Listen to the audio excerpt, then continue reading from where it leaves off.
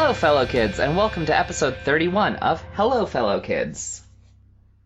There's another host here, I promise. I don't know what I was supposed to say. Should we start over? I don't care. Start over. Okay. Hi, everybody.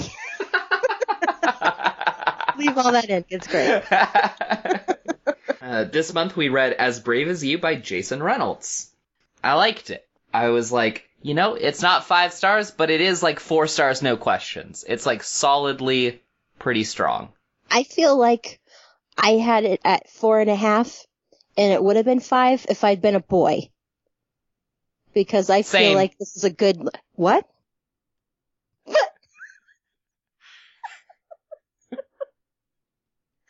sorry, I was so thrown by that.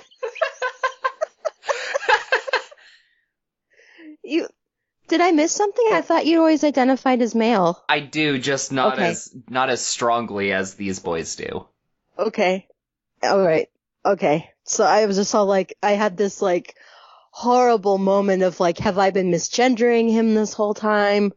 Have I been using the wrong pronouns? Has everyone been using the wrong pronouns? Why didn't Josh say anything sooner? Because I would have respected it and said the right one. So you gave me like a lot of problems with just one word.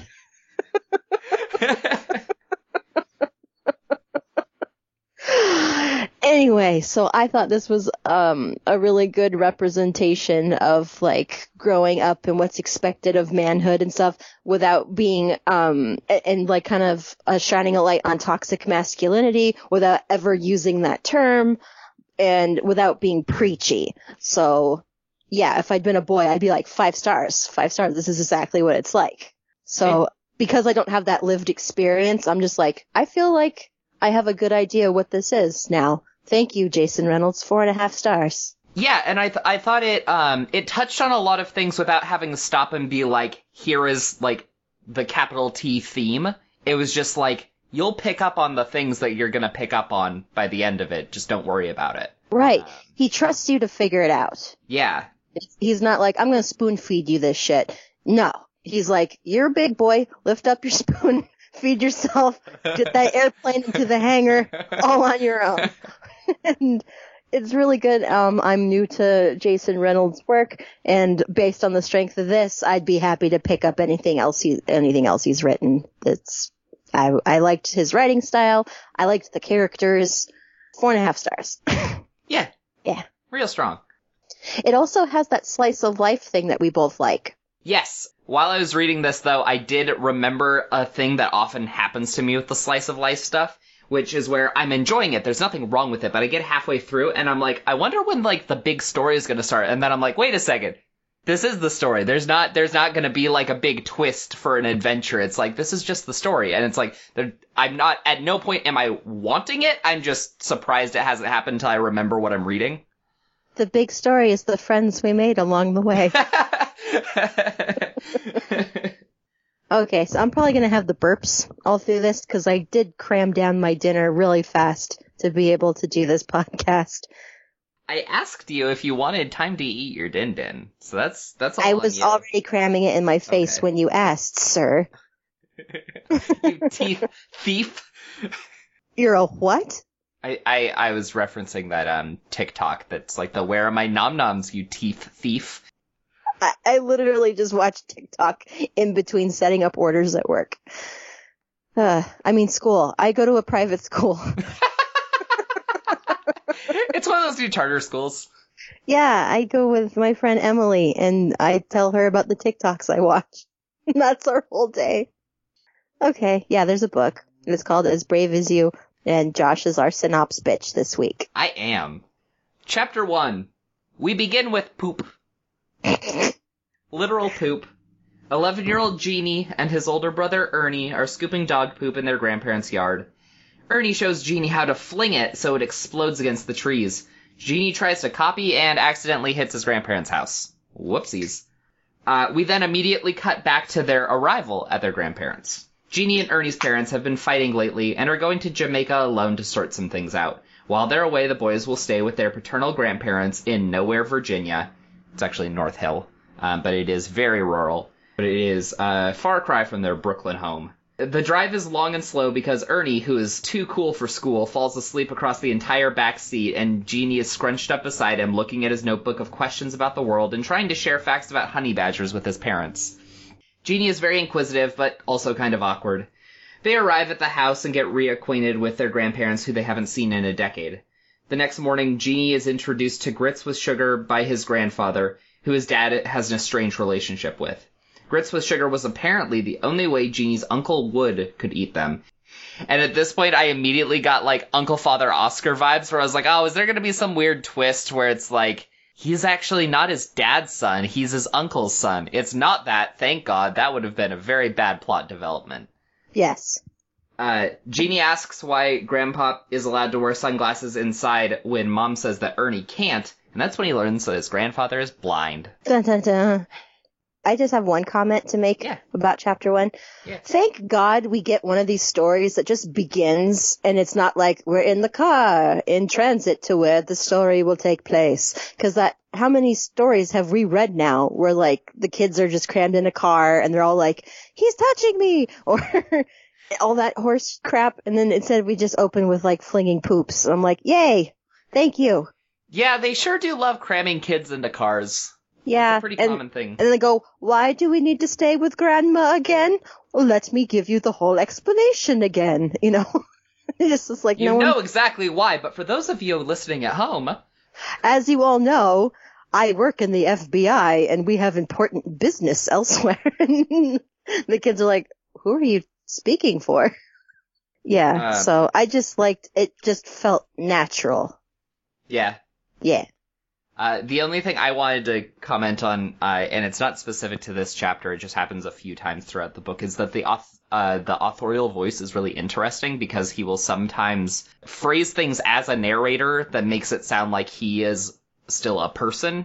Like, it's not from Jeannie's perspective, it is a third person, but he just has a couple of phrases where he'll say something like, he held the shovel low and let it drop behind him a little so he could get some good momentum. We're talking technique here, sophisticated stuff. Like, there's a storyteller involved, if that makes sense. Yeah. And I just thought it was a really kind of, like, chill, pleasant sort of, like, narrative vibe that he was giving off. That's what I meant by, like, I liked the writing style. That you're just like, okay, I like this. Yeah. It's like a friend telling it to you or something. Mm-hmm. Yeah. Chapter 2. Upstairs, Jeannie and Ernie's parents are helping them unpack, and Jeannie is told to stop playing with a model truck, which is the only thing left around from Uncle Wood's childhood. Jeannie is upset that nobody told him about Grandpa, but his parents explain that Grandpa prefers to tell people himself. That way, nobody makes assumptions about him needing extra help. They recount when Ernie met Grandpa a decade ago. He was only 4 and was playing on the floor so quietly that Grandpa tripped over him and face-planted. They also explained that they didn't want Jeannie to worry about who he was being left with because Jeannie is a worrier. Then it's time for Jeannie's parents to go, so they pack up the car, say their goodbyes, and head out. Chapter 3. Outside of a brief check-in on Ernie and the dog Samantha, Jeannie spends most of the morning interviewing Grandpa. He is amazed at the man's ability to get along blind, and he explains that it's all just sounds, textures, and math. How many steps to the bathroom, how many to the front door, stuff like that. Jeannie also learns that Grandpa's real name is Brooke, and that he used to be a rifleman in the army. There are 2 questions that Grandpa avoids answering, however. Why he keeps a gun on him, and why he never calls. So it quickly develops this specific relationship between, like, Jeannie and the Grandpa. I kind of like having Jeannie as the character we're following, just like, because every time I'm like, oh, I want to know about that, he's like, tell me about it, because I don't have any real social boundaries, and I will just ask questions about just about everything. And I'm like, thank you. You're getting me the answers I need. Yeah, I also really liked the Notebook. I feel like he's got good parents, so I feel like one of them probably gave him the idea for the Notebook, and we're just like, well, here, write down everything that worries you, just write it down as questions, and kind of phrase all your worries as questions that you can then tackle and answer. So it's a very smart bit of child psychology. Yeah, it gives him agency over his fears, because he's like, this is a thing I don't know, but now that I've identified what I don't know, I can make a plan to seek out answers for it and build a strategy. Right, yeah. Which I'm sure gets very tiring for the parents, but since I was a lot like this when I was a child myself, of constantly worrying, I wish someone had thought to do this for me. It was like, just write it in a notebook and we'll figure it out. Yeah, which is why he's very stressed out when he realizes that they don't have, like, good cell phone coverage or internet at the house, and he's like, how am I going to answer my 460 questions? That's just what I accumulated on the drive. I'm going to think of a lot more while I'm here. 76 of these are just about honey badgers. Jeez. Yeah. Also, this is a question that I have that almost gets answered at the end, but still doesn't really. Who names a dog Samantha? That's not a dog name. No, I disapprove of animals with people names. It's just weird to me. I will only accept it if it's a people name that a people shouldn't have anymore. Right, yeah. Like my brother had a friend whose cat was named Walter. Right. That's totally fine. Right. Or like, I always thought that because my dad really wants to get an English bulldog, and I told him that he should name it Charleston. I thought that'd be a good name for a bulldog, because, like, you don't name a person Charleston anymore. Well, I think that everybody kind of wants to name it Winston or Churchill, because it kind of looks like him. But I feel like that's... Yeah, there's enough of those. Charleston, and then you could take your picture with a Charleston chew and be like, huh? Huh? Well, everyone's like, I'm under the age of 60, I don't get this joke. Dude, my dad gets Charleston chews every Christmas. Oh my god, I didn't know that. I thought it was like a old person food. He's under 60. He's under 60, just under. 6 years? I don't know. I can't confirm that. Well, use it as a question. He can't either. He often forgets how old he is. He also often forgets when his birthday is, so. Uh-oh. I used to always forget when my wedding anniversary was. And now it doesn't matter. One time I said with total confidence when it was, and his face fell, and I went, just kidding! Then I'm sitting there thinking, crap, when was it? It was totally Septoc November. No, I always know the month. I always knew the month. It was in August. I'm just not sure when. I always want to say the 10th, but I'm always told that's wrong. But the year was 2010. So, you see my confusion? Maybe it was the 9th and it was like 8, 9, 10. No, final answer, it might have been the 7th. Regis, what do you think? Oh, crap, he's dead. Oh, that's right. Okay, Meredith Vieira, what was it? Didn't she take over for him when it started in the afternoons? I think we're making jokes for old people now. Oh, no. Welcome to our new podcast, Jokes for Old People.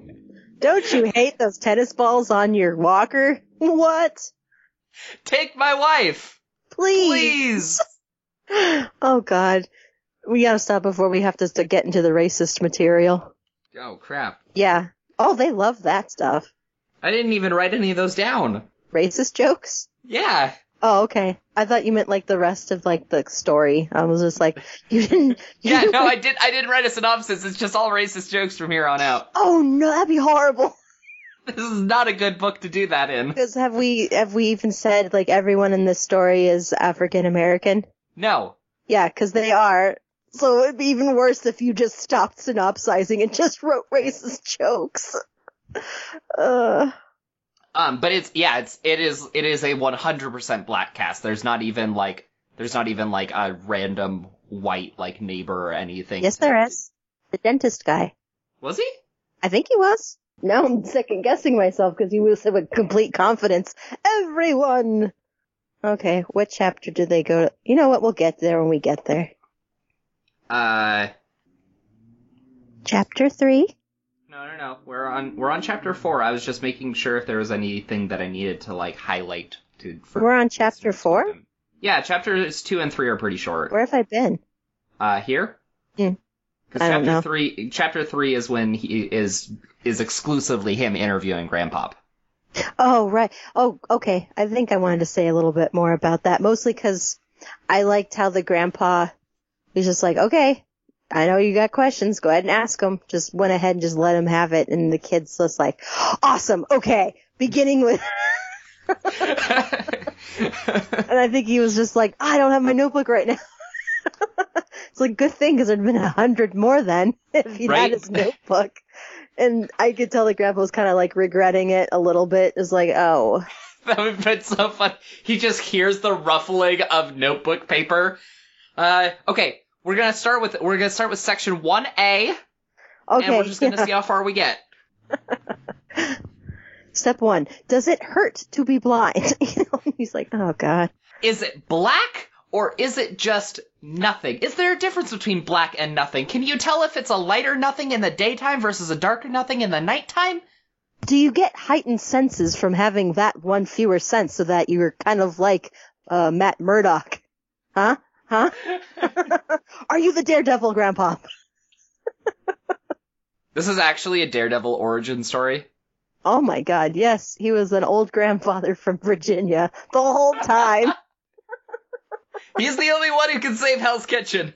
Why he cares about that when he's from North Hill, Virginia, no one knows.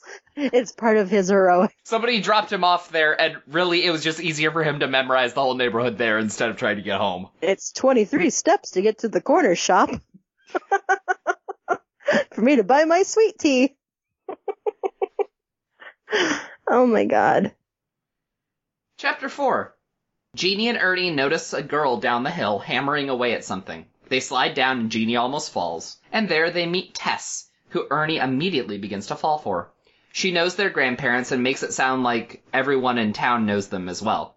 Tess is making earrings out of bottle caps and fishing hooks, which she then sells at the market. Jeannie asks where she gets her supplies. The hooks are from her dad, a former fisherman, and she offers to show them where she gets the caps. She takes them to a nearby bar tended to by a man named Jim. The only other patron is a man that Jeannie nicknames Black Santa. Jim orders up drinks for the kids, and Jeannie and Ernie get kind of freaked out about drinking, but it's just ginger beer, and Tess and Jim have a good laugh at their expense. Welcome to the country, kids.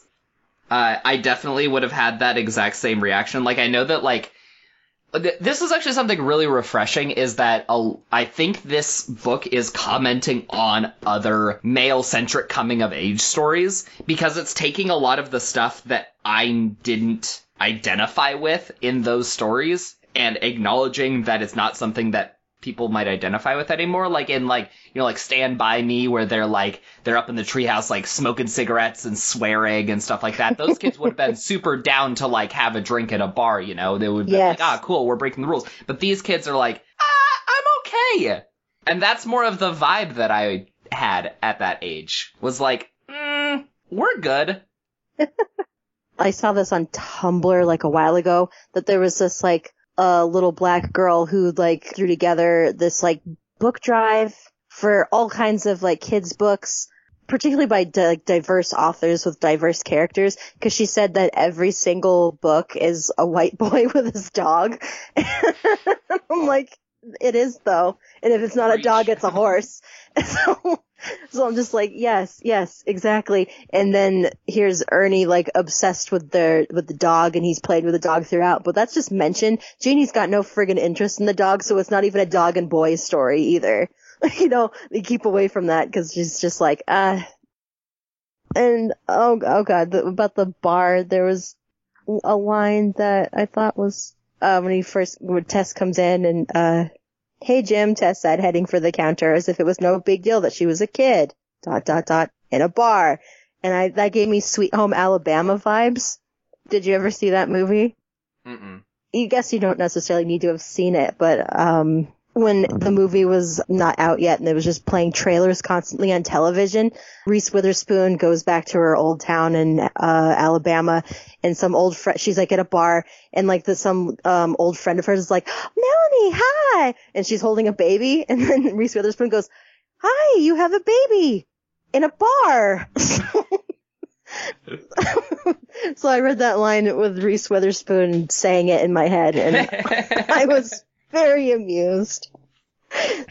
I wouldn't recommend watching Sweet Home Alabama. I didn't like it that much. Okay. Yeah. I want to take a moment to talk about Ernie, because I think that he is a pretty solid, like, older brother character that feels more real than a lot of other older brother characters. Yeah, he has a little bit of that, like, Squirt, Stay out of my stuff. Yeah, like he has a little bit of that, like, I'm not quite a kid anymore, I'm a little bit too cool for some of these things, but he still has that, like, I'm watching out for my brother, we're still pals, I still love him and, like, appreciate our differences and stuff, while retaining his own kind of independent personality. I thought he was way more fleshed out than most other older brother characters 100%. were, and it was really refreshing. Yes, completely agree. Yeah. The horrible older brothers that we're subjected to and some stuff like that. Listen, squirt, stay out of my stuff, and like blasting the loud music with like behind the closed door, or being really unnecessarily aggressive about everything. I don't know. I think these kids were raised right, and also he's in karate, and don't you learn discipline in that? So like feasibly, you learn discipline. As long as you don't go to, like, the dojo that the mean white boys went to in Karate Kid. Cobra Kai. Cobra Kai, that's right. I haven't watched that show of him all grown up. I kind of don't want the twist of, like, actually, Johnny's a good guy now, or he's the anti-hero protagonist of the show. I'm just like, I'm not interested. I'm sorry. I have not seen any Karate Kid anything since I watched the first one when I was probably like 10 or 12. Okay, when you say first one, are you telling me that you mean the one with Ralph Macchio, or are you talking about the one? Yes, the original Ralph Macchio. Okay, thank God. Was it Pat Morita? Was that his name? Yes, that's correct. Yeah. Yes. You're young enough that you feasibly could have been, the first one with Jaden With Jaden Smith. and, like, oh, the call dropped. I'm trying to get back Mara. No, that one did come out only like a few years after I saw the original, but no, I have only seen the very first. It was also kind of stupid, cause like Karate Kid with Jackie Chan, like karate's Japanese. What? He's You can't just, the same thing. They're not. They're all the same. They're not. It makes me so mad. Okay, we're not here to discuss that. But anyway, yes, Ernie is I think every character in this was well written. No one was just like, okay, and here's the cardboard cutout of who this is. Like, yeah, I thought the grandma kind of seemed that way, but cause I'm like, oh, okay, here's the grandma from Central Casting, just all like, oh, I'm gonna baby all of you and I'm gonna make all the delicious foods and yay. But she has more going on, which I appreciated. Yeah. I think it also helps that he really does keep his cast small. There's only, like, 6 main players, really. There's more total characters, but, like, for the majority of the interactions, you're only dealing with a handful of them at a time. And right. So, because of that, he was able to keep it under control. Really give everybody a chance to develop multiple facets of themselves, so. Yeah, and they'd be like, oh, the grandparents don't really like crab. And then the more you see a crab, you're like, yeah, I see why they don't. There's a lot of showing in this rather than telling. Oh yeah, for sure. Which I enjoy. Chapter 5? Yes. Jeannie and Ernie return to the house and wash up for dinner as a thunderstorm rolls in. Grandpop comes out of a locked room with a glass of liquor, and Jeannie suddenly has even more questions that don't have answers. At the table, Grandpop tells the boys about Gary Daniels, also known as Cake, a huge bully from when Uncle Wood and their dad were kids. Wood protected their dad from getting beat up, and then years later, after joining the army, he bumped into Cake at the fair and showed him what for. Jeannie notices that Grandpop sounds very proud of his sons, which directly contradicts with how his dad seems to feel about Grandpop. Then the power goes out and Grandpop plays the harmonica to keep the boys entertained. I just wanted to say, like, the nicknames here, like Wood and Cake. Yeah, that's the South. I had a relative called Biscuit. So, yeah, I was just like, accurate. I had a great-grandpa, because my dad's family is from the South once you get back a couple generations, and I had a great-grandpa who was Daddy Roy, and he was that to literally every member of the family. It didn't matter what his relationship to you was. He's Daddy Roy. Yeah, and so that's a pretty Southern thing. Which state were they? Texas. Texas. Okay. I'm kind of not like a southeast, like yeah. Bible Belt area, but right. Yeah. The same with my family. They're not south. It's West Virginia, Mountain Mama.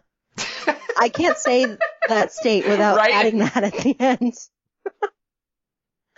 It's actually printed really, really tiny. Like any time. Speaking of small type, every time, like, the town where my dad grew up, it had the sign, the friendliest town in America, and he and a friend of his would flip cars off while standing next to the sign. I think I get some of my sense of humor from him. Chapter 6. Grandma leads the boys upstairs in the dark, and as she steps into the bedroom, there's a crunch. She has stepped on the model truck that Jeannie left out, and now it's broken. Jeannie tries to help, but ends up knocking a piece of the wheel down between the floorboards. Grandma tells them not to worry, that it was an accident, but it's obvious that she's crushed. She leaves the boys, and they get ready for bed. Jeannie has more questions and tells Ernie about Grandpop's gun. He also asks him why their dad and Grandpop have a bad relationship. Ernie thinks it's because Grandpop pressured Wood to join the army, and therefore he's responsible for Wood's death in Desert Storm. Ernie eventually falls asleep, but Jeannie can't. He goes downstairs and finds Grandpop drinking, disassembling his revolver, and eating ice cream. Jeannie sits down and asks Grandpop some more questions. Questions like why he doesn't go outside. Grandpop tells Jeannie a secret. He doesn't go outside because he's scared. He doesn't know where things are and could get hurt. The talk turns to Uncle Wood, and Grandpop speaks about him a little before getting choked up and suggesting that Jeannie head up to bed. This is where we get, like, confirmation that Uncle Wood's dead, and this is just another one of those things where it's like, he is, it didn't need to spell it out for you, but then there is just, like, a final confirmation there. Well, we also get the brand new information of that he was, like, in the war. Right, the circumstances. Right, yeah. The way they were saying, like, oh, it's the only thing left of his childhood, I was like, oh, crap, did this kid die as a kid? Because that would mess up a family, too, like, really bad. Mm-hmm. So, yeah. I like the decision that he died as an adult and not as a child on this farm. Right. Farm, not really, it's just land. Well, because if he had died, like, at the house, then it would have had to become a Mary Downing Hahn story. You're right.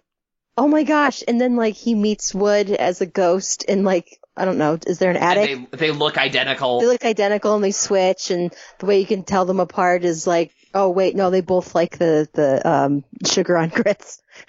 But it allows for, Grandpop to talk to Uncle Wood one last time and get some closure before Uncle Wood departs to the afterlife. And Wood's like, okay, make no mistake, I 110% blame you for my death. Are you kidding? And everyone's like, this isn't how these books are supposed to go. Yes, you're to blame, of course. I like Genie's because he's so insistent on asking questions. He even asked the question about, will I become a famous question asker? If I do, does that make me a questionnaire? Like, you get out of here, buddy, but also come here. But stop it. You are too old to be this adorable. He's like 11, right? Yes. That's about what I clocked him at, I think. And yes. Ernie's 13, about to turn 14. Yes. He turns 14 on the 4th of July. Yeah, they're all like the big 1-4, and I'm like, nothing special happens when you're 14. Well, around here. In these here parts. I love the, like, when I was reading this, I'm like, I'm not gonna, like, affect any sort of, like, accent or voice or something, but I do love when you get the more southern way of speaking written down just right. It flows in such an incredible way that it's so easy to slip into because it's just so casual and everything just kind of, like, rolls together so well. So I really enjoyed some of those dialogue sections where I'm like, I can hear it. Like, it's so well constructed. Yeah, I liked that too. Without it feeling condescending, because some of I'm thinking Babysitter's Club in particular, where there was a character who was from the South, and then she would write out what she thought a Southern accent sounded like, and it was terrible. That didn't happen here. Right, there's that, like, constant dropping of the G in ing and, like, really, really atrocious grammar or anything like that. It's a lot of, like, phrases and contractions that actually do make sense. Yeah. Like, he'll just write out, like, I don't know. Yeah, that's how I say it. Which is how people talk. That is a valid way of saying that phrase. Or finna. Yeah. Yeah. Or Finna. Trying to think of any others. They'll probably come These are up. all things that I hear. Yeah. The real stuff instead of, Yeah. the Ann M. Martin idea of what a Southern accent sounds like. Was it a lot of Reckon and Dern Tootin'? No, she'd write out phonetically how it's basically how J.K. Rowling wrote out every time Hagrid talked. Okay. Yeah. There's kind of some classism inherent in that. Because Hagrid didn't really have a very posh sounding accent. Right. It sounded very, very working class. Yeah. So to really make a point of spelling it out like that's a little obnoxious. Right. Yeah. Like, you're totally right on that. I never connected those two, but that is I'm super critical of Ms. Rowling recently, so I'm gonna go ahead and come at her. I mean, 100%. Gonna go with a hard agree there. I don't want to dive into it very much, but It is definitely a real exercise in the death of the author, of like, how easy is it for me to reconcile enjoyment of something while still condemning the person who made it, because everybody kind of has different lines that they draw for that sort of thing, and it's really interesting where different people are drawing the lines on this. I don't know, I'm kind of in an interesting position since, like, I was like, oh, the books are good, I like the books, but they were never, I was much older when I read them, so I didn't have that childhood foundation, so I think it's kind of easy for me to kind of separate it and be all like, you know what, I liked the books. They were fine. She's a raging, complete weird. I don't know why this is her revolution. It makes no sense. She's ridiculous. Did you see the thing with Stephen King? No, what did he say?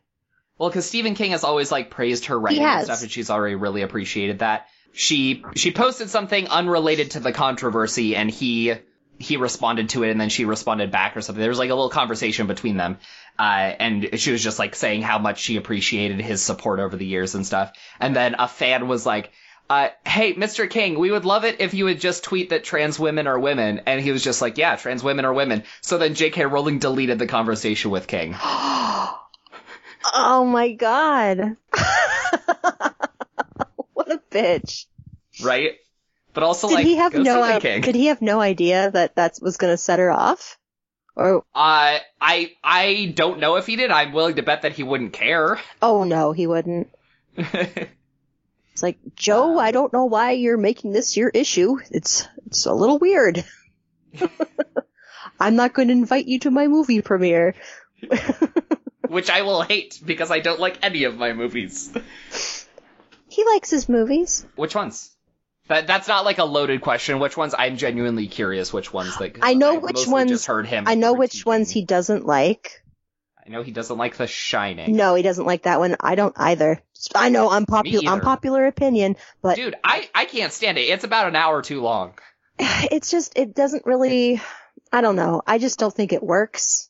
I guess it doesn't work as an adaptation of his work, but if it was just kind of something outside of that, then I don't know. I just don't like Kubrick. I know, unpopular opinion. I don't like Stanley Kubrick's work. I watched 2001: A Space Odyssey and I was like, cool, that's like how much of my life I'm not getting back. Like, I didn't like it. You just didn't get it. I got it. I just didn't like it. Okay. Jesus. I'm fighting with a guy who's not even here. I'd say he hated The Shining. I don't think he liked, Children of the Corn. I think he liked Carrie, because that came out quite well. Christine got a movie, right? Yeah, I think that came out okay too. I didn't particularly think that was that great of a book, so I never saw the movie because I was just like, whatever. And he was in the second, It Part 2, so I think he approved of, those movies. Okay. And, those definitely are, is it loose? Kind of a loose adaptation of the book, because they had to move the time period up. Yeah. And I thought it worked totally, but I don't know, like the story, everyone kind of agrees that the story kind of falls apart in the second part where it's all the adults, because the kid part's just so much more like relatable and interesting. Yeah. But anyway, this has been the Stephen King Corner of Hello Fellow Kids. Stephen King's Children of the Corner. Ah, good one. Chapter 7. Chapter 7. The boys are woken up and told the rules of their stay. They will wake up at 7:30 every morning to help with chores. They will attend church every Sunday. And while they will have free reign to play outside, they will come when called for. There is a 5-call rule. If they are not standing right in front of Grandma after the 5th call, they're in for a whooping. I don't think they're actually in for a whooping. It's just, they will be disciplined. There is no, I was going to say capital punishment, but that's a little harsh. What's when it's just... Corporal? Corporal. You don't want to get lieutenant punishment. Weirdly enough, general punishment is actually pretty tame. It could be anything from you're killed to you have to write a few lines of I shouldn't be a dickhead. Grandma, I didn't even know you had a chalkboard. It's just for this, son. Do you really want me to write dickhead? That's what you are, ain't ya? Okay, but this all brings us back to the initial poop flinging scene. Yes. Which occurs shortly before the arrival of Crab, or Mr. Crabtree, who is Tessa's dad. It also happens to be a living, walking pile of poop. He comes by periodically to hunt small game in the forest, and Grandma isn't fond of him. Grandma has the boys help her pick peas, which Jeannie is known to hate, and then Ernie heads off to find Tess. Grandpop invites Jeannie inside and shows him what's behind the locked door. It's like an indoor jungle, made right before he went blind, so he could have his own outdoors. There are 5 caged birds, lots of plants, and a full ceiling of windows, and fake grass. It's also his private space away from Grandma since she hates the birds and won't come in. Crab comes in and pays Grandpop for using the forest, which is a fee that Grandma doesn't know about. He also delivers dead flies to feed the birds. The flies come from the bug zapper up above the bar. And he also makes reference to alcohol that Crab's father used to distill, which is given to Grandpop as per the dead Crabtree's will. After Crab leaves, Grandpop asks Jeannie if he's good at keeping secrets and tells him to come to the kitchen that night. I like that the room where the grandpa hangs out, where the grandma doesn't come in, is never once referred to as a man cave. No, it's the inside-outside room. It's the inside-outside room, or the none your business room. I really liked that room. I thought that was really cool. I thought it sounded horrible, but that's just my opinion. I heard about, like, the turf on the ground. I'm like, nope, because I hate how that feels. Like, it just gives me grossed out shudders. Yeah, I don't like fake grass, and I'm not saying that I want this room for myself. I like that Narnia feeling of you open a door and you're not in the place you expect to be, whatever that ends up being. I also don't like birds, so it's a scary situation. Oh, did I ever tell you this story? Can I tell you the bird story? When I was in college, I was in this class. It was a class about society in the city or something like that. And as part of a project, we had to pair with some community group and do volunteer work. And ours was we were helping this neighborhood collect surveys on how to improve the neighborhood and stuff. And we ended up at this one house that was full of these college boys. The guy opens it and he's nice and he's willing to fill out the survey. And he's like, hey, why don't we go out into the backyard? It's a little bit like nicer than just standing out here on the front porch. And we were like, sure. We start walking through the house, and I should have already known we were in for weirdness because we're passing through, and this guy is like sitting in a chair getting a home tattoo on his back. Oh no. Yeah. And then we pass through and then we get into the backyard. It is full of chickens and one duck.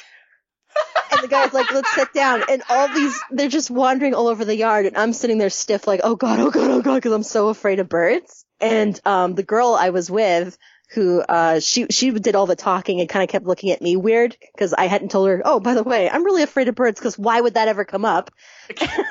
And she says to the guy, do they have names? And he goes, the chickens don't, but the duck's named is Russell. And that's my bird story. That's pretty great. What was he getting a home tattoo of? Was it a heart with a banner that says Russell? I couldn't see because he was facing towards us with his arms folded on the chair, like he was sitting straddling the chair, and they were inking up his back, and then the rest of the boys were ringed around the artist doing the work, so I couldn't see what was happening. It was probably a portrait of a duck. I hope so. It was Russell. Chapter 8. Ernie can't stop gushing about his day with Tess. He's really falling for her, and she seems pretty interested too. But Jeannie doesn't pay any mind until Ernie mentions that she has a Wi-Fi. Woo! Finally, there's a way for Jeannie to get answers to all his questions, and maybe a solution to the broken truck model, which he's still fretting over. All that will have to wait, though, because after Ernie falls asleep, Jeannie meets with Grandpop.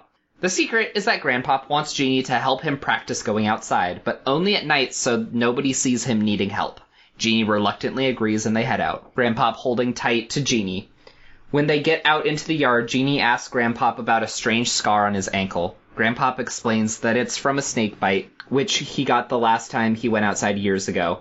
The incident shook him and Grandma up so bad that he stopped going out. Grandpop asks if there are stars out and gives a sad smile when Jeannie says yes. Tons. Chapter 9. Jeannie and Ernie's mom calls to check on them, and then the boys head to Tess's. Jeannie gets to use her computer and look up some of his questions, like where to buy a spare model car wheel to fix the truck, but no luck.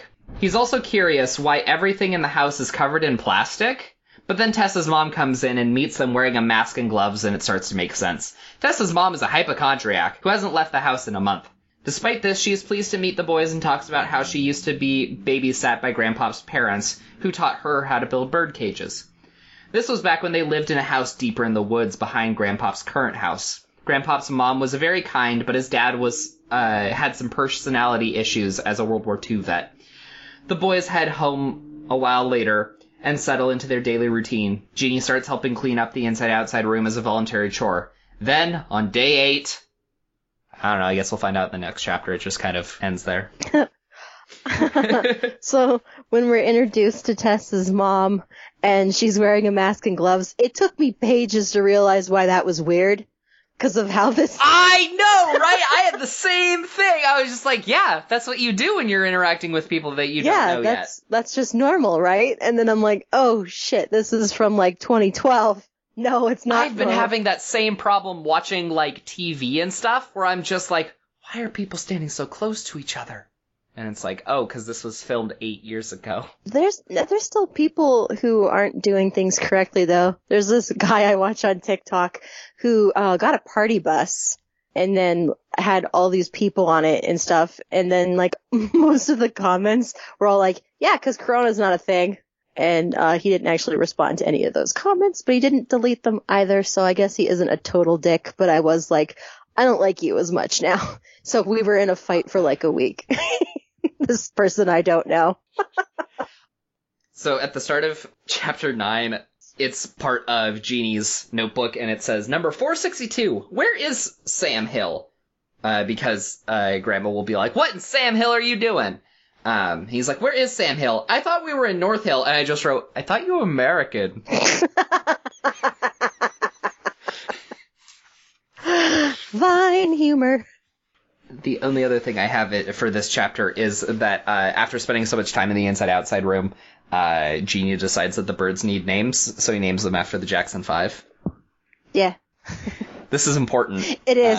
Otherwise, things get really weird later.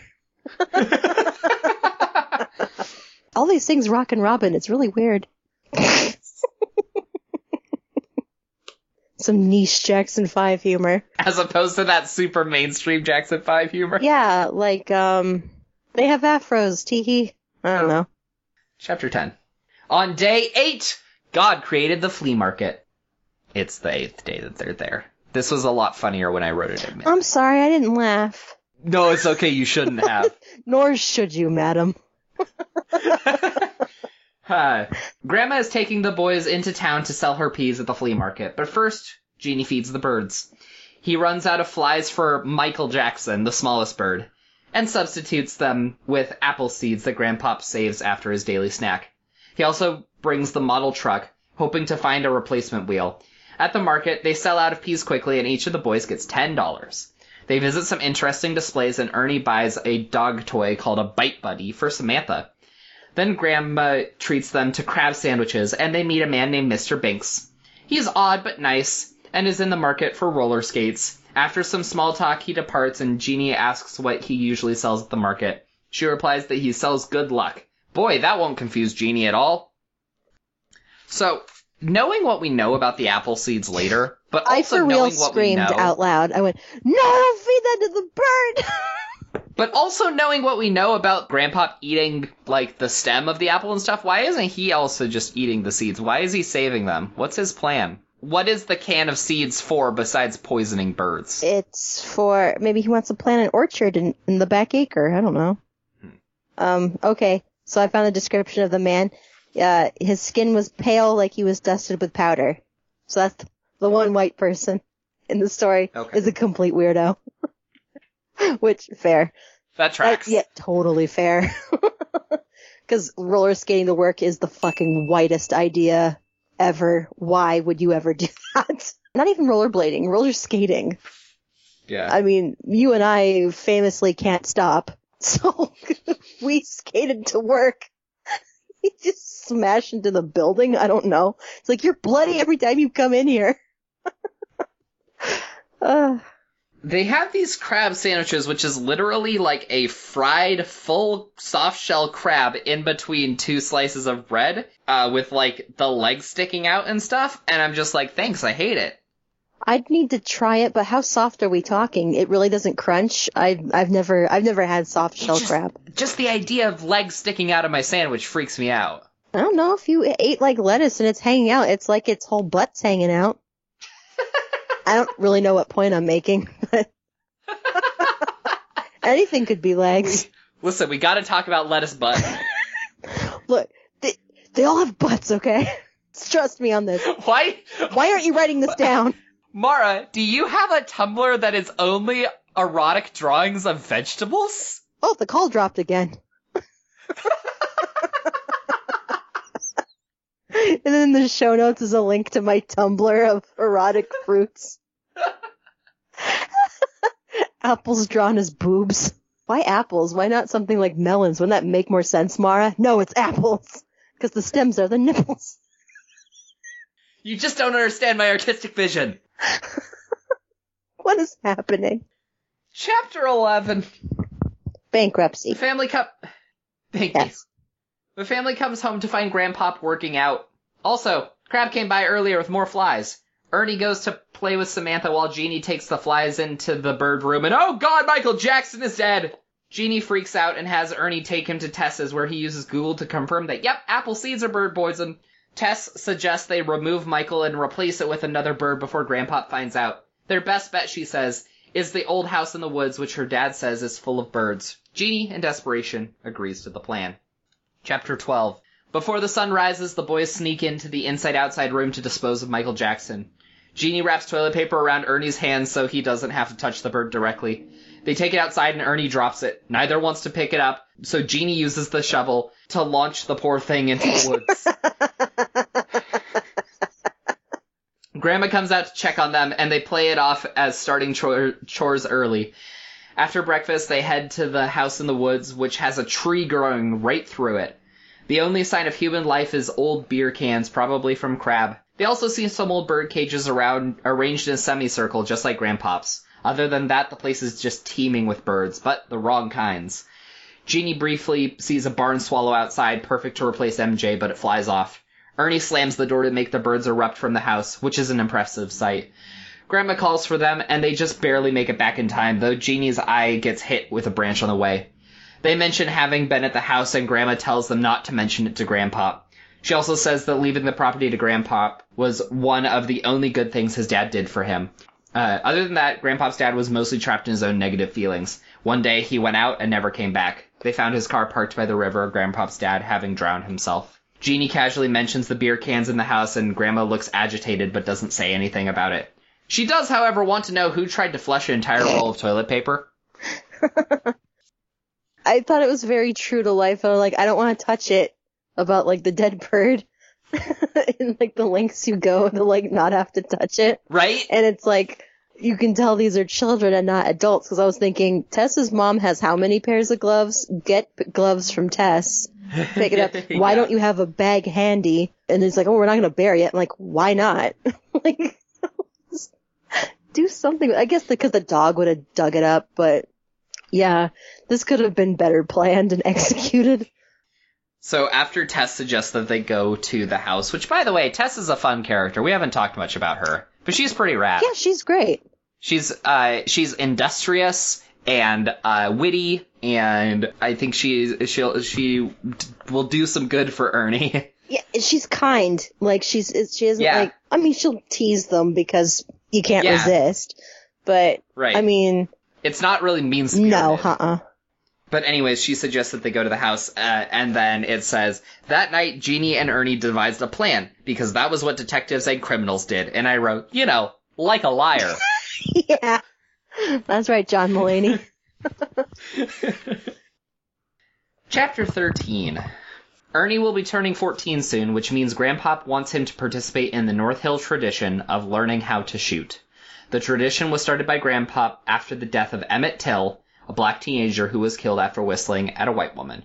Nowadays, it's less of a self-defense tradition and more of a quote-unquote fun one, but it sure doesn't sound fun to me. Nope. But before that, Jeannie has a bird to catch. He finds instructions for a bird trap and gets Tess and Ernie's help setting it up by the yellow house. Every day they go out and check it, and spend the rest of the day trying to act as normal as possible, which involves some mental gymnastics on Jeannie's part, pretending that there was never a fifth bird to begin with. Jeannie continues to meet with Grandpop for nightly walks, and one night he's also tasked with helping Grandpop organize his secret money stash from Crab, which seems to have less money than Grandpop expected. The morning after that, Ernie and Grandma go to the market without Jeannie. When they get back, Ernie tells him that Mr. Binks was there, selling his good luck charms.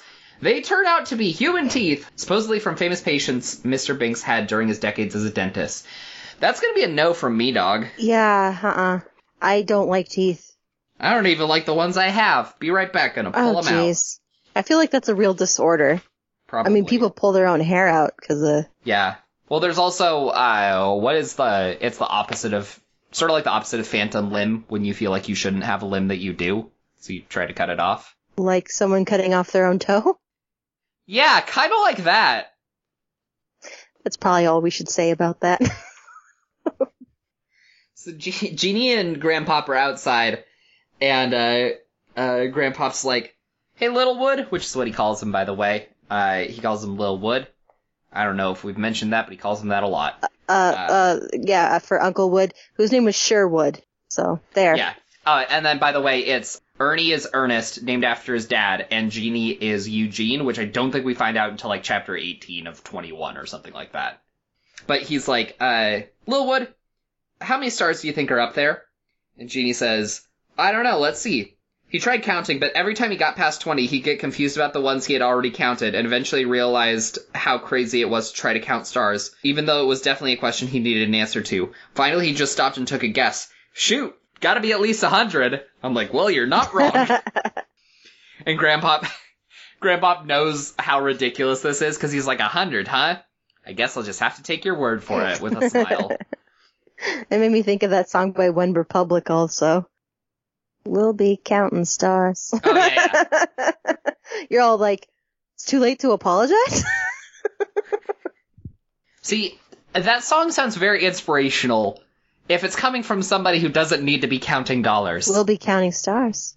Yeah, but hey, guess what? Some of us down here do have to count dollars. But they spent so long doing the right thing. Chapter 14. Okay. Fair. Jeannie and Ernie's parents call the morning before the 4th of July, which is also when they leave for Jamaica, and also Ernie's birthday. Grandpop tries to talk to their father, but he won't talk to Grandpop, and the call ends. Crab comes by after another day of hunting. They talk about Ernie's birthday, and Grandpop says that Crab should teach Ernie how to shoot since Grandpop is blind. Crab doesn't want to, but Grandpop says he'll do it as part of the deal struck with Crab's father. Crab protests, but Grandpop reveals that he knows Crab has been shorting him the cash for hunting in the woods, and that he's been in the house in the woods, which is forbidden. Crab says he only goes in when the hunting is bad so he can hit some easy birds, and Grandpop gets very serious and sends him away. That night, Jeannie is very excited about the prospect of watching Ernie learn to shoot, but Ernie reveals that he has no interest in learning, and is very adamant about that. Jeannie doesn't understand, but I sure do. Me too. I really related to Ernie with this. Same. I've never had somebody try to teach me how to shoot a gun, but there is that kind of, like, something is expected of you that you have no inclination whatsoever to do, and just being like, no, I'm taking a stance on that. This is who I am, and I don't want that to be part of who I am. And I don't really have to explain it to you. Yeah. Yeah, so when their parents call, like, it's not even that their dad is like, sorry, Dad, I can't talk, I gotta go. It's like, he just hands the phone off to their mom and is just like, nope, not even going to tell him that I'm not talking to him. He is like so beyond done speaking to him. I totally get that, and I get why he's that way. I do wonder what the circumstances were that like 10 years ago they brought Ernie up to visit, and like, did the dad just not come for that? Because Wood died well before that, right? Because Wood was pretty young when he was like right out of high school when he got shipped out. And Desert Storm was like in the 90s, and these kids were probably born in late 90s, if that. I was assuming this was contemporary to when it was published, so they would have been born in like 2002. Yeah, they wouldn't have known Wood at all. So that would have been plenty of time. Like maybe he was okay with his dad for a while, but then he had his own child. Maybe they had some fight while they were, visiting, and then he's just like, well, screw it, I'm not gonna subject my kid to this crap if you're gonna keep acting like this. And right, like I thought I could deal with it myself, but now I'm bringing my own sons into this, and I'm not having any of what you're trying to dish out. I could see that. I could also see the mom being like, they have to know their grandparents, and him being like, well, they can know them, but I'm not going. And, like, just be really distant about that. And her stuff. being like, it's weird for me to visit your parents. Will you please come? Fine, but I'm staying in the car. We'll all stay in the car. And then, Jeannie is super stoked about Ernie learning how to shoot because he's just full of this, like, he has these kind of preconceived notions of, like, I don't know, like, he thinks that this is a new, cool, exciting development. And I don't know if it's because he hasn't thought through to where Ernie has thought through, or if he just, I don't know, but he's very excited about something that Ernie is not excited at all about. Which is kind of an interesting perspective to take. Like, obviously, Jeannie is the main player with, like, the inside-outside room and the truck model and stuff, but there are other things where he is just a bystander, and it's more about him understanding other people's perspectives. Like, they could have easily had it so that the main character was the one learning to shoot. Yeah, it was Ernie. And then kind of, But, where was it? I think it might have been towards the beginning, like one of the conversations between the grandpa and Jeannie was when he says, like, I guess I'm not as brave as you. I think about like walking in the yard or something, and the grandpa directs that to Jeannie, and I was thinking about that, like, oh, that's the title of the book, when you hit the title like that, this must be something important. Yeah. And I hit on it that it is important, that it's good that Jeannie is like the main character, because he kind of is the bravest person in this book. He's the most emotionally honest of everyone, and just goes ahead and like admits ignorance by asking things all the time. So I do think he is the bravest character in this story. And maybe he isn't as scared of learning to shoot because he's built up this bond with his grandfather, whereas Ernie's kind of just playing with the dog the whole time. He's not really hanging out with the grandpa. So there's like a level of trust that those two characters share that Ernie doesn't necessarily does. Plus, he's older and has been with the parents longer, so he's probably absorbed more of his dad's ambivalence toward the grandfather. So that probably contributed to some of it. Plus, guns are loud and scary. Like, like that's totally valid to not want to mess around with them. Guns are loud and scary, and they're designed to hurt things, and I don't feel like hurting things. Yeah, right, exactly. And because I'm pretty sure it says this somewhere on like a review. Plus, the one fighty thing he does is martial arts, which famously does not deal with guns. So yeah, or like most of them, going back to Karate Kid, it's not about aggression; it's about protection. Yeah, exactly. So he's had that mentality like his whole life, and then here's this guy like, oh yeah, shooting's amazing, and he's like, not to me, it's not. And I mean, I know that this is the theme of the book, but just so that we're stating it, is the the reframing of these masculine traits like bravery and stuff. And like in older stories, bravery would have been, you know, the guy with the gun. And now like in this, it's like bravery is being honest about who you are and the things you care about and the things that you know and the things that you don't know, and just being yourself in the face of everything else. And being able to admit when you don't know something, or admitting when you've done something wrong. Yeah. Bravery. Chapter 15. Woo! Grandma wakes the boys early so she can light off some of the small fireworks she got before sunrise. Because the nighttime fireworks can get pretty chaotic, Grandma prefers doing them in the morning instead. Crab and Tess show up, and Crab agrees to teach Ernie how to shoot. Ernie says he doesn't want to learn, and Crab ropes Grandpop in to try and convince him. They insinuate that Ernie is scared, and Ernie insists that he's not, but he still gives in. The men and boys head into the woods by the old house. On the way, Grandpop lets slip to Jeannie that this is why he wanted to practice going out. They set up a can in a tree and go over safety procedures and technique with Grandpop's revolver. Grandpop fires off a couple practice rounds for funsies, which is not funsies at all. No. Ernie takes the gun and shoots, but because of his nerves, he wasn't holding tight enough and the gun smacks him in the face on the recoil. Everyone rushes in to help, and his face is gushing blood. He finally gets up and spits out 3 teeth, and both he and Jeannie can do nothing but cry. These stupid, stupid men. That's what I wrote at the end. Because I was really, really frustrated with I wrote a huge, long paragraph of how angry I was. Would you like to present it to the class? I have problems. 1, this is a terrible lesson. Warn him about recoil? I don't even think they said a word about it. They just said hold the wrist tight. They didn't say why. They should have said why. And I think there's a way you can hold it so if it is recoil, it's not going to hit you right in the mouth and break all your dang teeth. And have him practice with the safety on to get used to the grip and coach him better on how to hold his wrists properly. Like, you might have to get hands on and like actually physically do something, you know? Yeah, it's almost like they were, I'm so sorry to interrupt Go ahead. But it's almost like they're, in their heads, this is such a masculine rite of passage that Ernie should just kind of intuit some of it. Right, yeah. But I was wondering why, since we're going from like never shooting anything before, why don't we start with a BB gun to at least get used to the feel of like a gun?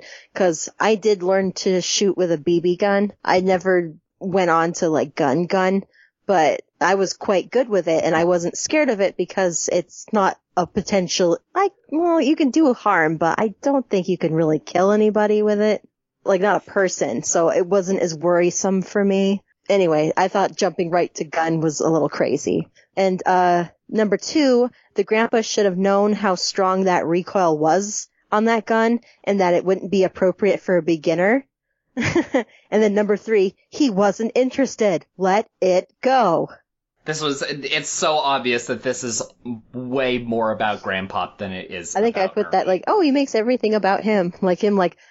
Because he keeps interrupting the lesson, like, oh, hey, and, like, one time he interrupts, and Ernie spins around pointing the gun at them, they're all like, jeez, and it's like, he's on edge, and you're shouting shit unexpectedly behind him. Stop it.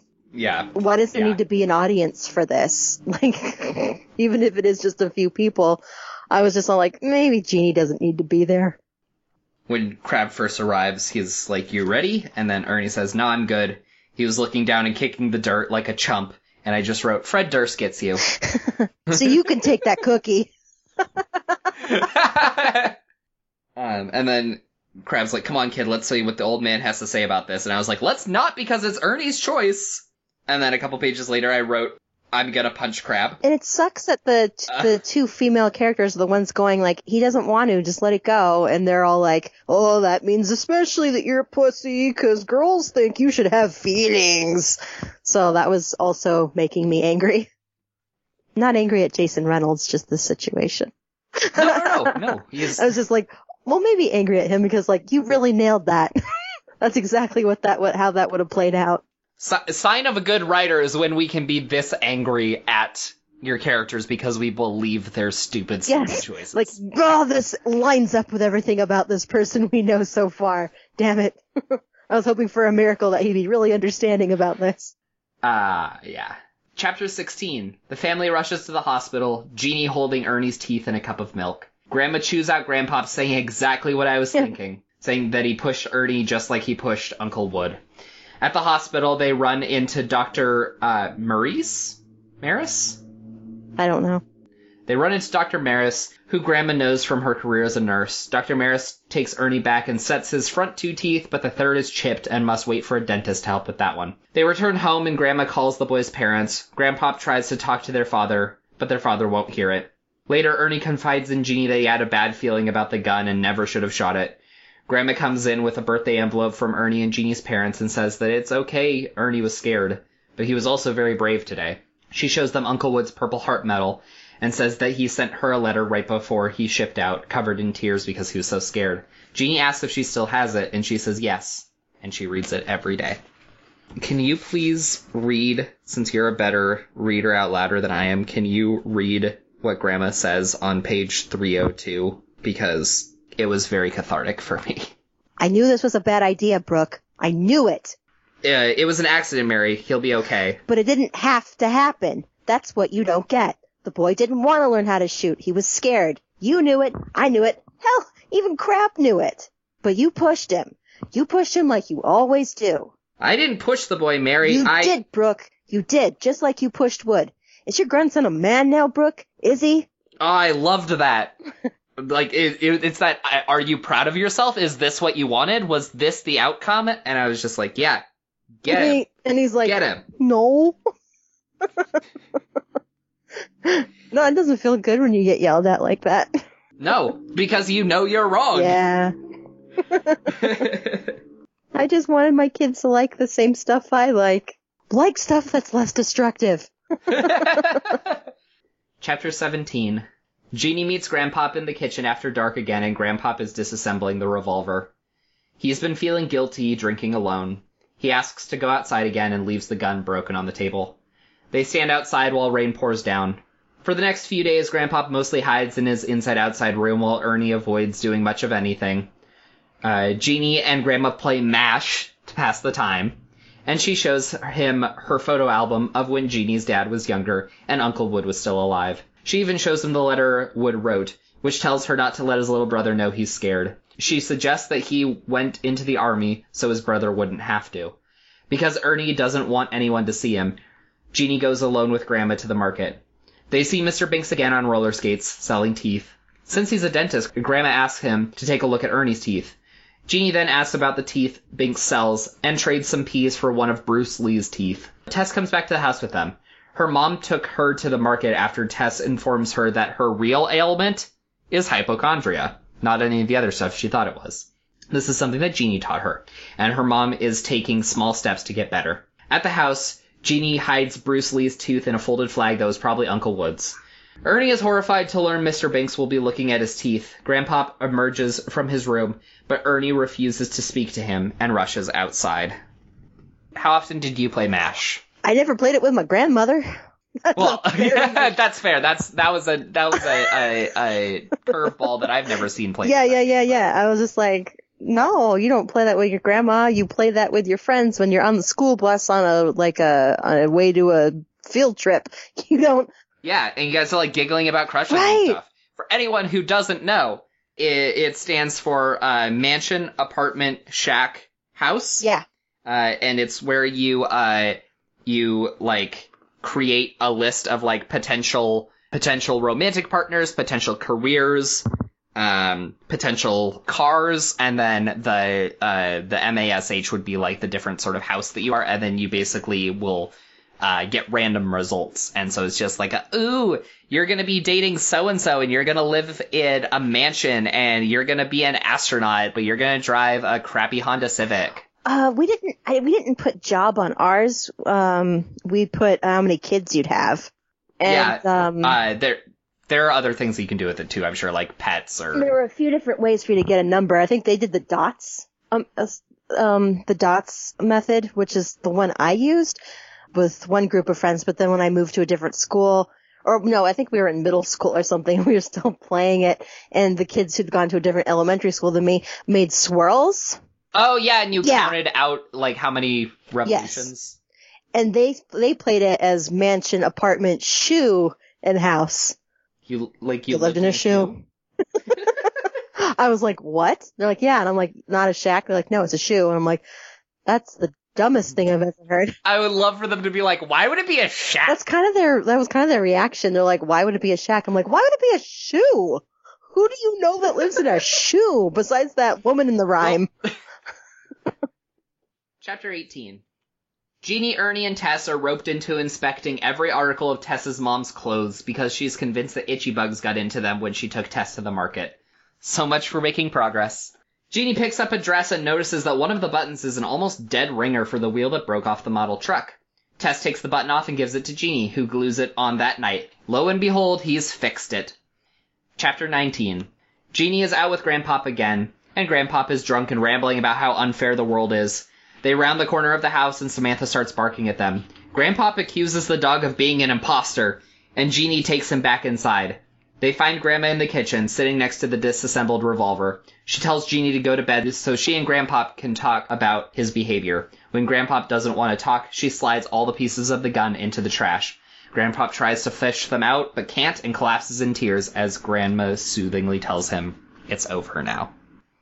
That was a really striking scene. I mean, I know it's supposed to be, but, like, it was really effective. You felt the same way as Jeannie, just like, oh, no, what? You know? At least I did. I was just like, I don't want to be here for this. Yeah, it's super uncomfortable to watch, but you can also, like, there's so much more there that it's basically like watching, like, the last scene in a movie and not knowing exactly what went on before, but knowing that this is kind of where it all had to lead to. He doesn't understand the full context of why this is all so, like, important to Grandpop, but he can recognize that this is absolutely a turning point. Right. And just that sad, sad image of this blind man, like, on the floor reaching into the trash and, like, pulling up, like, broken eggshells and stuff to try and fish out the pieces of this gun that has been by his side for so long. While he's weeping. And then, yeah. It's really uncomfortable, really but it's really well done. Yeah. Like, I'm guessing the idea there is that this was his, sort of like his, it was like his emotional protection against the mistakes that he had made and his own, like, faults and stuff. And now he can't really hide behind that anymore, and he has to, like, own up to the fact that he did mess some things up. And that his perspective on, like, masculinity and things like that isn't as helpful as he thought it was. Yeah. Does the same person keep driving by your apartment? No, it's just everybody in our area just loves to, like, tune their guitars, tune their cars, in the most obnoxious way possible. They can do both, I guess, if they're anything like the, Mad Max movie. That guy playing the guitar on the top of it. I know what you're referencing, but before you finish the sentence, I was picturing the, like, Hanna-Barbera Wacky Races. That's not too far from it, really. Which is just, like, a G-rated version of Mad Max Fury Road. Didn't they make, like, a gritty reboot comic of the Wacky Racers, though? Did they? Yeah. And is it not just Mad Max Fury Road? No. Where it's like, let's take Penelope Pitstop out and put Charlize Theron. Yeah, I'm pretty sure they did. There were Wacky Racers comics that looked like a gritty reboot, or it looked like it wasn't like the campy art style of the original Hanna-Barbera stuff. Is it on the, like, Archie horror imprint or something? I don't think like, so. That'd be a good home for it. I don't think so. I think it's on the similar wavelength as, like, that Scooby-Doo remake. We'll have to look at that later. Chapter 20. The next morning, Grandma and Grandpop seem friendlier to each other than they've been in some time. They apologize to Jeannie about the night before, and Jeannie tries his best to accept it despite his fears about them separating, much like his parents might. He goes outside where Ernie is picking peas. He comes clean about taking Grandpop outside and what happened last night. Ernie responds by showing Jeannie how to karate chop peas off the vine. Things are back to normal, at least until the day before Ernie is supposed to visit Mr. Binks. Grandpop tries to alleviate Ernie's fears by showing him his own fake teeth and talking about how being blind isn't all bad. So I think he's actually saying stuff more for his own benefit than Ernie's. But he does give Ernie his own sunglasses to replace the ones that broke during the gun accident, and Jeannie is amazed by Grandpop's cloudy eyes. Ernie and Grandpop sort of start their relationship over, while Jeannie adds even more questions to his list. Number 486 in Jeannie's list of questions is how come teeth aren't called mouth nails? which is the worst thing I've ever heard. Mouth knit. I don't like that image. That silly comic where the aliens speak in overly precise English. Yes. Call them mouth stones. We crave the grain. We need the grain for like the popcorn. It's like, should we get large? Colossal. Chapter 21, last chapter. It's time for Ernie to visit Mr. Binks. Jeannie gives him Bruce Lee's tooth on his way out. Once Grandma and Ernie leave, Tess and Jeannie check the bird trap one last time, and wouldn't you know it, there's a barn swallow in there. Jeannie snatches it for just a few seconds before it fights its way out and flies off. Jeannie is torn because this means he can't fix his mistake, but he also felt guilty about caging up a perfectly healthy bird. He returns to the house and sits down with Grandpop. He asks him about the house in the woods, but before Grandpop can tell him its story, Crab arrives with flies and booze. Grandpop is polite with him, but sends the booze back with him. He doesn't need it anymore. Jeannie and Grandpop head inside, and Grandpop tells the story. A long while back, Grandpop's dad had a friend named Barnabas Saint, and they both worked for a mean man named Bristol. One day, Bristol's dog had puppies, and Barnabas stole one.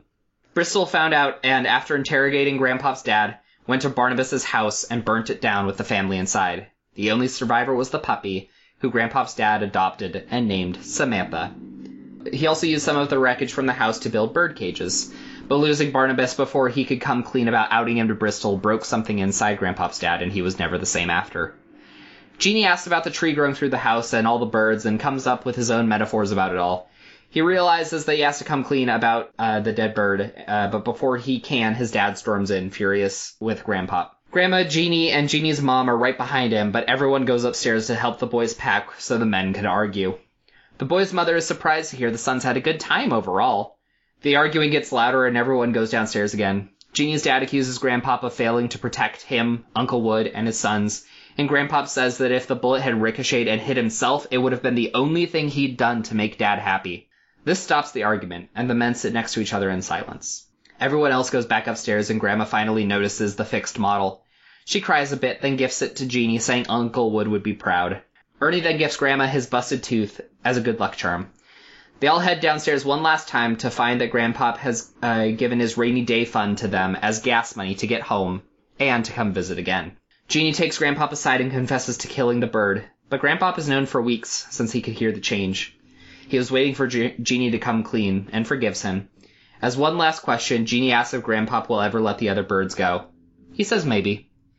Jeannie heads out, and as he does, he steps on something. It's the broken part of the truck wheel. The end. Before touching on any of the, bigger stuff, I really like that when they're upstairs with Grandma and their mom, Ernie's like, I'm gonna give you my tooth as good luck charm. And Grandma's like, aw, that's so sweet. And their mom is like, what happened here? I was thinking of that meme where it's like this woman smiling manically in like a catalog, and it says, the what? That people always use for everything. She's kind of like you when you described the seeing the final scene in a movie, but you hadn't seen anything leading up to it, so you're like, huh? I like that this touches on several important aspects of Black history in America without making that its focal point. Like, there are a lot of books written for this age that kind of retell the same situations and stuff. And so, this makes reference to, the Emmett Till tragedy and Jim Crow and things like that. But those are informing the characters later on, as opposed to it being about that in the same way. And I liked that because I think it's more relatable, especially at this point, to be it's important to understand how these things affected the people that lived through them or saw the immediate repercussions, and how that translates to them raising their own children. And you can see how these events kind of ripple throughout the subsequent generations in ways that people don't really talk about as much. Yeah, he does a good job of I'm going to present you with this stuff, but I'm not going to tell you how to feel about it. Right. And I liked that, so that way you're free to make your own interpretations. He probably had his own intentions for this is what I meant for it, but I like to see what other people got out of it. Yeah. And you can look up what Emmett Till is if you don't know what that is. it explains the gist of it in here, and we are actually recording. We're recording on the anniversary. Are we really? Or was it yesterday? It was either today or yesterday because the day that the Breonna Taylor thing. That's even more offensive. Well, because so that's on the 65th anniversary or something like that. Yeah, it's real yikes. America's screwed up. And one of the important things is that you can love your country and still acknowledge that it's made some huge mistakes, because loving something doesn't mean you approve of everything it does. It means that you care enough to make it better. And I think that's something that people get confused on, because they're like, I love America. How could America do anything wrong? And it's like, a lot of people that I love have done things wrong. But it means that I want to see them do right. Yeah. And if we don't acknowledge that we do wrong sometimes, we can't ever get any better. But yeah, real strong book. Yeah, definitely. Definitely one of the better ones. I think the only reason it's not 5 stars for me is that just that 5-star tier is that additional emotional response that I can't always articulate it. It's just like that hit something that I didn't really know it was going to hit. And this hit a lot of things. It just, it didn't do that, but that's not a fault of the book. A 5-star book hits different. Yeah. But that's always going to be a more personal thing than recognizing a strong 4 and things like that. So. But yeah, this is a definite recommend. I would also be down to read more stuff. I feel like we have something on display at the school library that he wrote more recently. But yeah, cool. So for next month, we're going to do something a little different. We're going to talk about 10-ish things that freaked us out as chillins. And they might be movies. They might be just weird incidents that happened to us. I'll go ahead and say right now, they're going to be things that creeped us out on a more of a horror level and less on a trauma level. Right. We're not going to get into let's make it uncomfortable, unsafe. Let's make it a trigger-free episode so we don't have to talk about anything. Yeah. So my dad leaving the family will not be discussed in that episode, at least. Right. Yeah, we're not gonna, it's not going to get that None real. Of my relatives died when I was a child, so none of that's going to come up either. So on my list it'll probably be a couple nightmares. We'll be set. I think that's going to be fun. For sure. Yeah. Look forward to that dropping. Since it won't require quite as much prep time, I might see if I can just drop it on Halloween. Oh, okay. And get the extra spooks. So the November episode may just drop on the 31st. Jury's still out on that. But thanks so much for listening. Hello, Fellow Kids is hosted by Mara and Josh, produced by Josh, music provided by Ben Ash. Visit him at benash.com. I wonder if he's actually renewed his annual thing on that. I hope we're not redirecting to some horrific porn site. Someone's he let it slide. This is just an ad for GoDaddy. What the hell? Though knowing Ben, I'd be like, you didn't renew your thing and now it's just redirects to porn. He's like, oh no, that is me. That is me. That's my OnlyFans.